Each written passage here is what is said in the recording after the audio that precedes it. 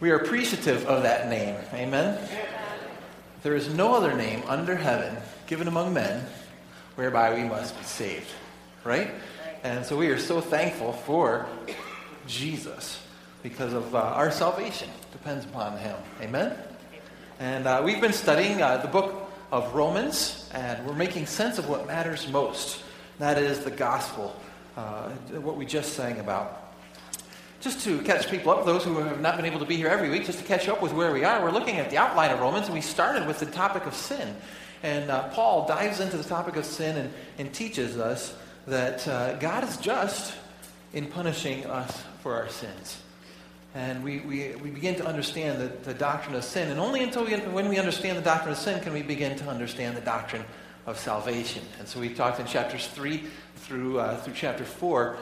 We see how God provided salvation by grace through faith, not by any works that we do. And it was all on him. And at this point, then, we begin the topic of sanctification, which is where we're at right now. And we're in Romans chapter 5, if you want to turn there with me. We're in Romans chapter 5. Last week, we talked about the four benefits of salvation that we find in chapter 5. We talked about how we have peace with God. How before we understand salvation, we were enemies of God. You have to let that sink in. We were enemies with God. But now, because of salvation, we have peace with God. We talked about how we have the hope of glory. The hope of glory. That we know that one day we will be with God forever in glory, in our glorified bodies, and we have that to look forward to. And so no matter what we go through in life, we can glory in our tribulations, Paul taught us in Romans 5, 1 through 5. And then we experience God's love via the Holy Spirit. From this point on, we see how understanding sanctification, that is the process by which God turns us into the people that he's called us to be. Salvation is the starting point. In fact, a lot of people think that the gospel ends with salvation. Is that true? No, the gospel begins at salvation. It begins there, and that changes us. It gives us a power to become something that God has called us to be from the beginning. And so salvation is the first step. It's an exciting step. It's kind of like the birth in the life of a person. We're excited about that. We celebrate births, right? But sanctification is that lifelong process of becoming who God has called us to be. And so we see how God uses these benefits of salvation to drive us forward in our process of sanctification. And now Paul is going to use this almost like an outline for the rest of the process of sanctification. He's going to look at these, and we started with the peace with God, and now he's going to go into a little bit more detail and explain each of these as we go forward. So let's take a look at Romans chapter 5, and we'll read verses 6 through 11 together. Romans chapter 5, verses 6 through 11. For when we were still without strength, in due time Christ died for the ungodly. For scarcely a righteous man will one die, yet perhaps for a good man someone would even dare to die. Verse 8, but God demonstrates his love toward us, in that while we were still sinners, Christ died for us. Much more than having now been justified by his blood, we shall be saved from wrath through him. For if we were enemies, we were reconciled to God through the death of his Son. Much more, having been reconciled, we shall be saved by his life. And not only that, but we also rejoice in God through our Lord Jesus Christ, through whom we have now received the reconciliation. For the title for today's message, I've entitled it, Remembering the High Price of Our Salvation. You know, when we think about the high price of our salvation, that is really going to be the same power that drives us forward in our sanctification. And oftentimes I think we appreciate the high price of salvation for the moment of salvation, but then we don't think about it throughout our process of sanctification, and we have to be careful not to do that. So now that we've done a little flyover over the passage of today, let's land and explore for a little bit. Does that sound all right? Yeah. And I'll still get it out here on a decent time. I'm just going to talk fast because I know that Lisa can interpret really fast, right? So, sorry. Forgive me. Okay. All right. But we're going to, I'll go fast, but I want to look at what it means to remember the high price of our salvation. Let's look at Romans chapter 5, verse 6, and we'll look at verse 6 a little bit closer. It says, "For when we were still without strength, in due time, Christ died for the ungodly." What does he mean there when it says that when we were still without strength? Well, if you look at the context of Romans, we started with sin, and we started with understanding who we are as sinners, and guess what? We had no strength whatsoever. We were weak, the idea of being without strength. We are weak. What was our relationship to God prior to salvation? Well, we're enemies of God. Now imagine the all-powerful God who created the universe just with his words versus us, enemies of God. It's not a great position to be in. And while we were enemies of God, while we were powerless against him, that's when Christ did the most amazing thing that we can fathom. And he died for the ungodly. He didn't die for the godly, he died for the ungodly. The key thing to understand here is the word "for." There's multiple words for "for" in Greek. Greek is a very specific language, especially in their prepositions. And so when you look at that, the idea behind this is that he died in place of. Christ died in place of us. That should have our jaws dropping every day that we live life, shouldn't it?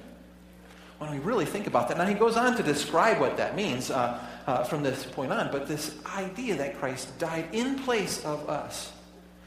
To help us fathom this idea, he gives us two comparisons, starting in verse 7. He says, "For scarcely, for a righteous man will one die."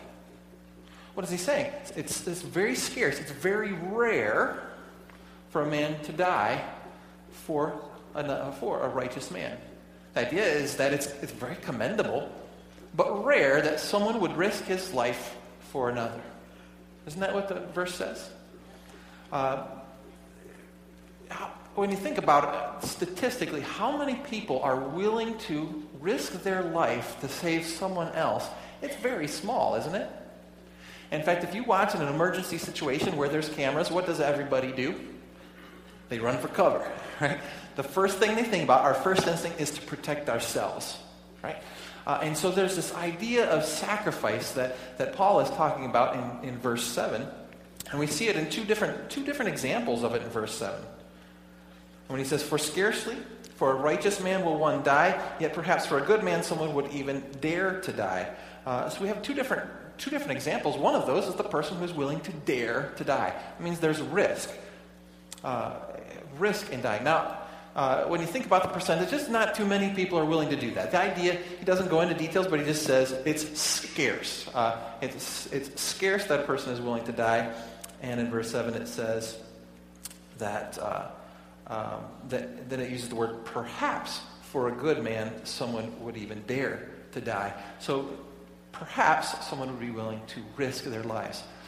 In my life, I can only think of, and there might be more, but I can only think of 2 times in my life where I risked death to save somebody else.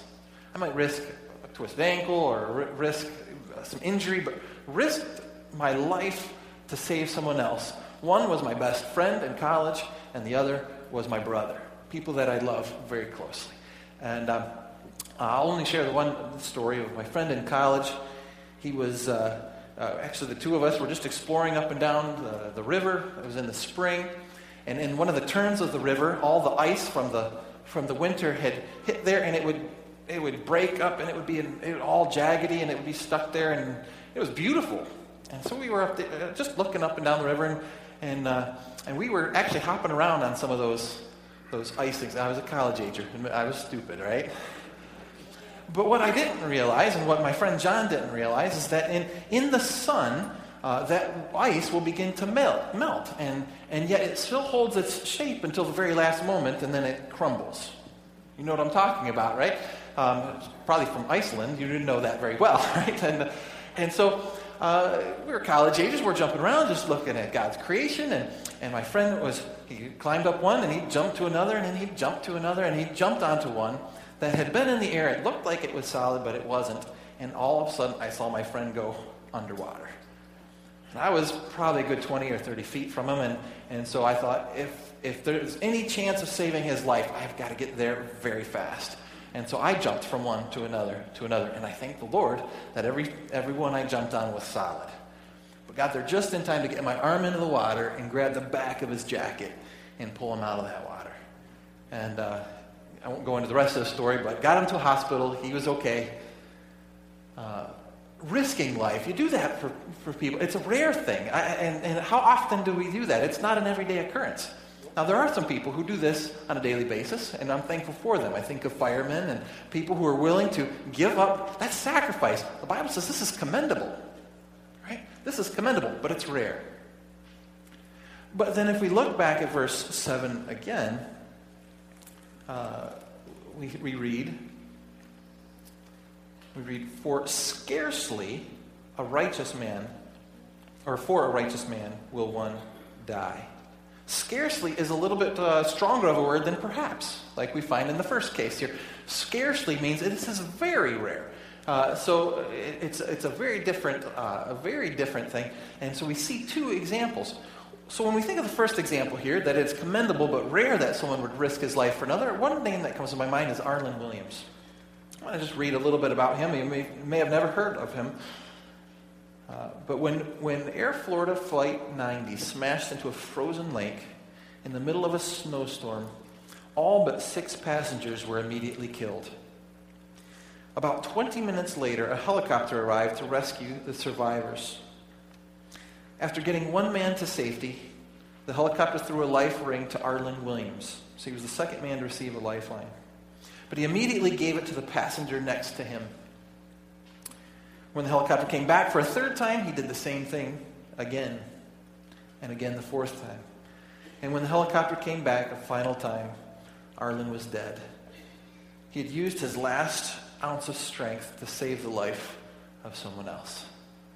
That's sacrifice, isn't it? And it's commendable. You see, when you risk your life, sometimes it works out great, as in the case with my friend John Dom and myself. Sometimes it doesn't end that way. So to risk your life, put your life at risk, that is a commendable thing, is it not? And Romans 7 says so, but this is in contrast to something else that he's going to show us, but he talks about that. And so what we find in the rest of verse 7 is that it is scarce, even more rare. I mean, it's commendable for one, but it is scarce. It is even more rare for someone to knowingly sacrifice his life for another. Do you see the difference? Paul is using these analogies because he's using something we can relate to, heroes that we can relate to, and he compares that, and it's commendable, but when we compare it to Christ, it's something very different, because now he's saying even it's more rare that someone would knowingly give his life for another. I would ask, has anyone done that? But if you had, you wouldn't be able to raise your hand, right? Nobody in here can say, I knowingly gave my life for someone else, right? Knowingly gave your life. But some people have yet done that. I want to give one more illustration of someone who's done that. First Lieutenant John Robert Fox. He's a Congressional Medal of Honor recipient. Lieutenant Fox was directing artillery fire in the Italian town of Somocolonia, trying to stall a German advance. While Fox was directing fire, a large German force moved in on his position. Realizing that this force was a great threat to his men and the success of their mission, Fox called for a final artillery strike on himself.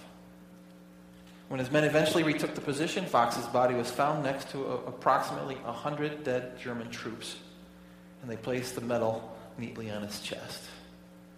Here was a man who went above and beyond risking his life. He knew with 100% certainty that when he made that call, he was ending his own life because he stood for something greater. These were his brothers, his allies. He wanted to save their lives. And so he called for an artillery strike on his own position. Which is more commendable? The first, risking your life, or knowingly giving your life? That's rare. It's rare. That's why we give him the Medal of Honor. when Paul uses this, he uses these to contrast the greatness of that with the greatness of what Jesus did. Because there's still a key difference that we find in here. Let me read it one more time, verse 7. For scarcely for a righteous man will one die. For what kind of man? A righteous man. Goes on to say, yet perhaps for a good man, someone would even dare to die. For whom? For a good man, a righteous man, a good man. Yes, people are willing. It's rare. It's commendable. People are willing to do it for a righteous man, for a good man, for their brothers, for their best friends, for someone like that. But Jesus, this is what we find in verse 8. Sorry, I was going to throw that up there. But Jesus died for us while we were still his enemies. Wow. The high price of our salvation is that Jesus sacrificed his own life for us while we were still sinners. For scarcely for a righteous man will one die. Yet perhaps for a good man someone would even dare to die. Those are great things, they're commendable. But, it's a word of contrast, but God demonstrates his love toward us in that while we were still sinners, enemies, Christ died for us. Have you let that sink in? That Christ died for us while we were yet sinners. When we think of remembering the high price of salvation, this brings two thoughts to my mind.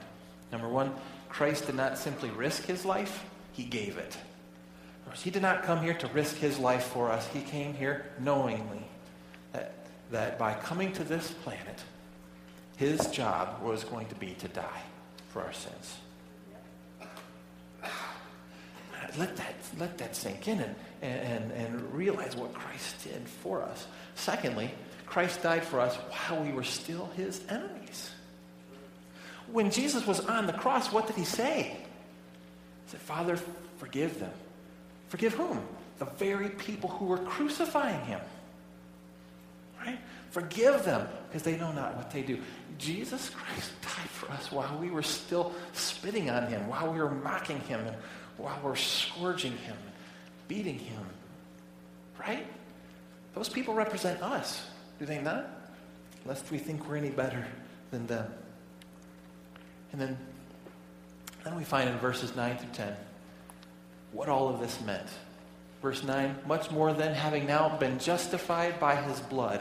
What does that mean? By his death, we're justified. That means we receive salvation. Our sins are forgiven. We shall be saved from wrath through him. No longer enemies. We're saved the wrath. Why? Because of what Jesus did.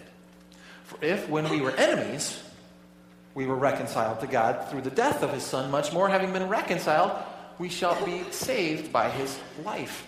See, we look at two sides of what Christ did. First, his death, and then his life. Christ died on the cross. He paid for our salvation so that we don't have to suffer the wrath. Because of what Jesus Christ did on the cross, we don't have to pay for all of those mistakes that we've done. And we've done a lot if we understand Romans 1 through 3. And we are facing the wrath of God. We are powerless in our wrath of God, and yet it says he reconciled us. What does that mean? Repaired that relationship. We become friends of God. We become children of God. Amazing. We've been reconciled now even more. And God says, if that's what happened when Jesus Christ died for his enemies, just think what he can do now for us, having already been reconciled through his life. See, Jesus Christ didn't just die on the cross to pay for our sins. He rose from the grave. Amen. And so that he not only paid for our sins, he has purchased us eternal life. Right? And so it is the high price of salvation. When you think about these things, we realize that Christ not only didn't just risk his life, he gave it. He gave it while we were enemies. And he took upon the wrath that we deserved, and he took it upon himself. Isn't that an amazing thought? When you think of those things together, the high price of salvation.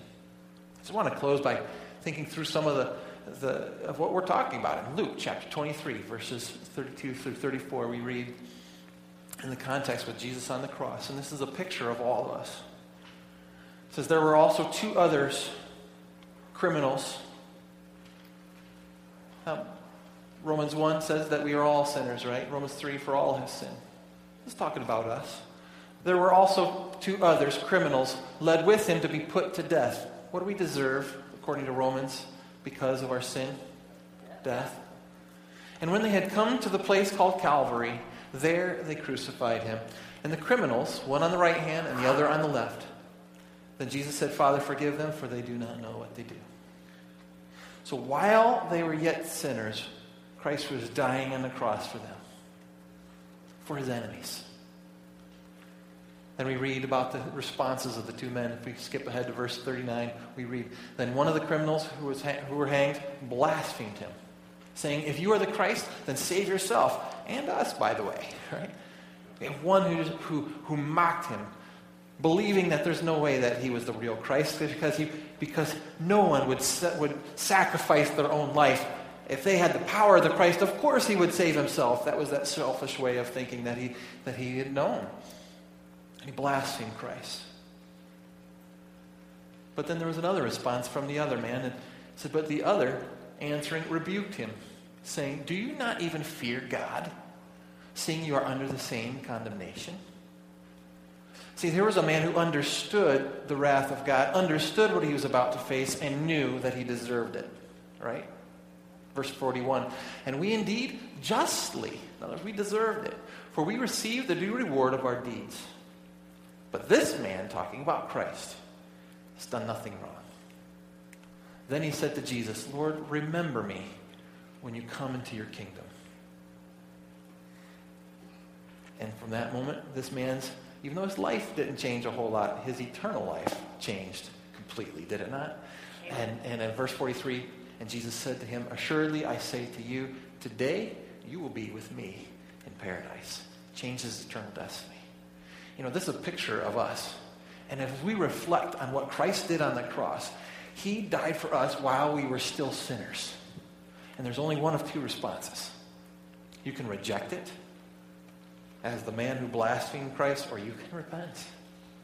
Those are the only 2 choices. And if you repent, you spend eternity with God in paradise. You see, understanding this and meditating on this and thinking about this isn't just important for salvation. This is important for sanctification. Reflecting on the high price that Jesus Christ paid for our salvation. We call it the power of the gospel.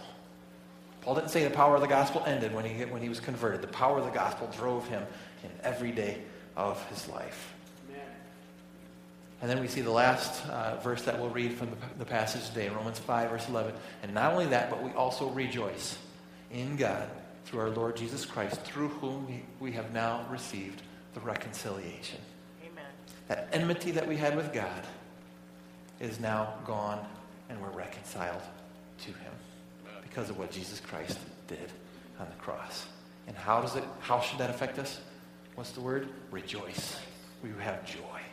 And that joy is what will drive us through any tribulation.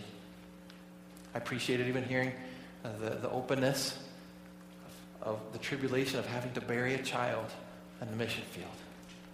But it's the joy of our salvation that gives us the power to do that. Isn't that true? And the power of the gospel should change our lives, not just our eternal destinies. What about you? I just want to ask 3 quick questions today to respond. For those who say, Pastor Dave, I already know the truth of the gospel. I know that I've accepted Jesus Christ as my Lord and Savior. I want to ask you, when is the last time that you really thought about the price Jesus paid for your sins? I hope it's not when you accepted Christ as your Savior. That's a long time ago for some of you, right? I hope that it was today. I hope that it was this morning. I hope that every day we wake up with this renewed understanding that Christ died for my sins today. He died for my sins when I was still his enemy. And that it might drive you to love him even more. Second question for you, I just want to ask, how often do you show him the gratitude of what he did for you on the cross? Do you do it with the way that you live your life? Could you honestly say about your life, my life is my way of saying thanks to Jesus Christ for what he did that day? Because if there's anything short of that, then you don't get it, right? I also wanted to give an opportunity, because there might be some in here today that say, Pastor Dave, I don't know if I've ever accepted Jesus Christ as my Lord and Savior. I want to ask you, how have you responded to what Christ has done for you on the cross? Because really there's only two responses. You either reject it or you wholeheartedly receive it. Those are the only two responses that there is. And I want to give you an opportunity today as well, that if that's you today and you're not 100% sure that you've accepted Jesus Christ as your Lord and Savior, then these are all gifts that God has talked about. He's willing to give you. We've talked about the benefits of salvation last week. All of these things God is willing to give to you, but you have to accept it. We have some men and women in the back. They have a little lanyard that just says, "Ask me," right on it. And in a few moments when we sing a closing song, if the Lord's working on your heart, and you're saying, Pastor Dave, I'm not 100% sure, please don't walk out of this building today without knowing for sure that you have eternal life. All you have to do is walk towards the back. Someone will meet you there, and they will show you from God's Word how you can know for sure that you have eternal life. Also, if you're a believer today, you say, you know what, Pastor Dave, maybe I don't reflect on what Jesus Christ did enough. I just want to give you an opportunity. You can come forward and just between you and God, or right from your seat, right where you are, take some time and just meditate on what Jesus Christ did for you on the cross. And make that a new pattern, that it would drive you forward in sanctification. Let's pray and then we'll sing. Heavenly Father, I thank you again for dying for me while I was crucifying your Son. Lord, I thank you for sending your Son to pay that price. That you love me so much that you would die for me as your enemy. Lord, I pray that would give me the drive to move forward. And that I pray, Lord, for the power of the gospel in me and in all my brothers and sisters right here with me, Lord. Lord, I genuinely believe that if we all grasped the price that you paid, that Jesus paid for us, it would change the way we live our lives. That's what I ask for, Lord. That's what I pray for. And I pray this in Jesus' name.